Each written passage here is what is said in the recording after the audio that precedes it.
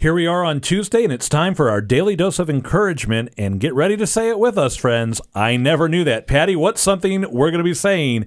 I never knew that, as we learned today. Well, I'm just sharing you things that I never knew. And I figure if I never knew them, then there's got to be other people out there who never knew this. And all of these came from literally just reading in adoration the Word on Fire Bible by Bishop Robert. I mean, it's not by Bishop Barron. Obviously, it's the Gospels, but the commentaries all throughout are from the doctors of the church, from saints, and a lot from Bishop Barron. And I love this Bible. I'm telling you, you may want to just go out and get the Word on Fire Bible, the Gospels. It's phenomenal. Yesterday, I talked about the symbols of each of the Gospel writers, Matthew, Mark, Luke, and John, why they are depicted as the man and the bull and the lion and the eagle. Okay, today, I want to talk about some abbreviations. We've seen these abbreviations before.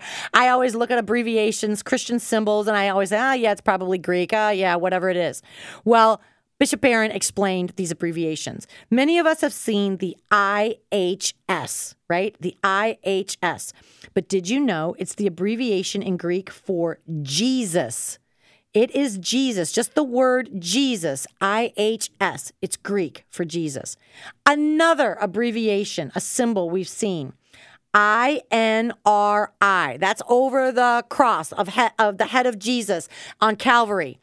We see that on our crucifixes, INRI. It's an acronym for a Latin phrase, Jesus of Nazareth, King of the Jews.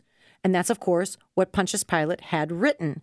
But why I when the word is Jesus? I in the Latin is our J. So the I is for Jesus. N is the Nazarene. King in Latin is Rex. So that's the R. And then again, the I for Jews. So that, again, the first letter of the word Jews. So INRI, it's an acronym for Jesus of Nazareth, King of the Jews.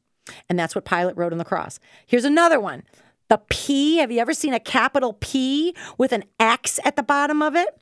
Okay, this is called, I don't even know if I'm saying it right, a Chi-Rho. And this is an abbreviation in Greek for the word Christ. So it just means Christ.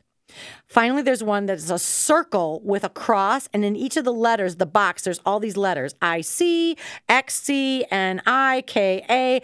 Again, I would look at that and say, what is that? And it's an abbreviation in Greek for Jesus conquers. Again, I never paid any attention. I never knew the meaning. I've seen these symbols all my life, but now I know, and so do you. I'm certainly saying to myself, I never knew that on many of the things you shared with us today. Patty, thank you for this daily dose of encouragement.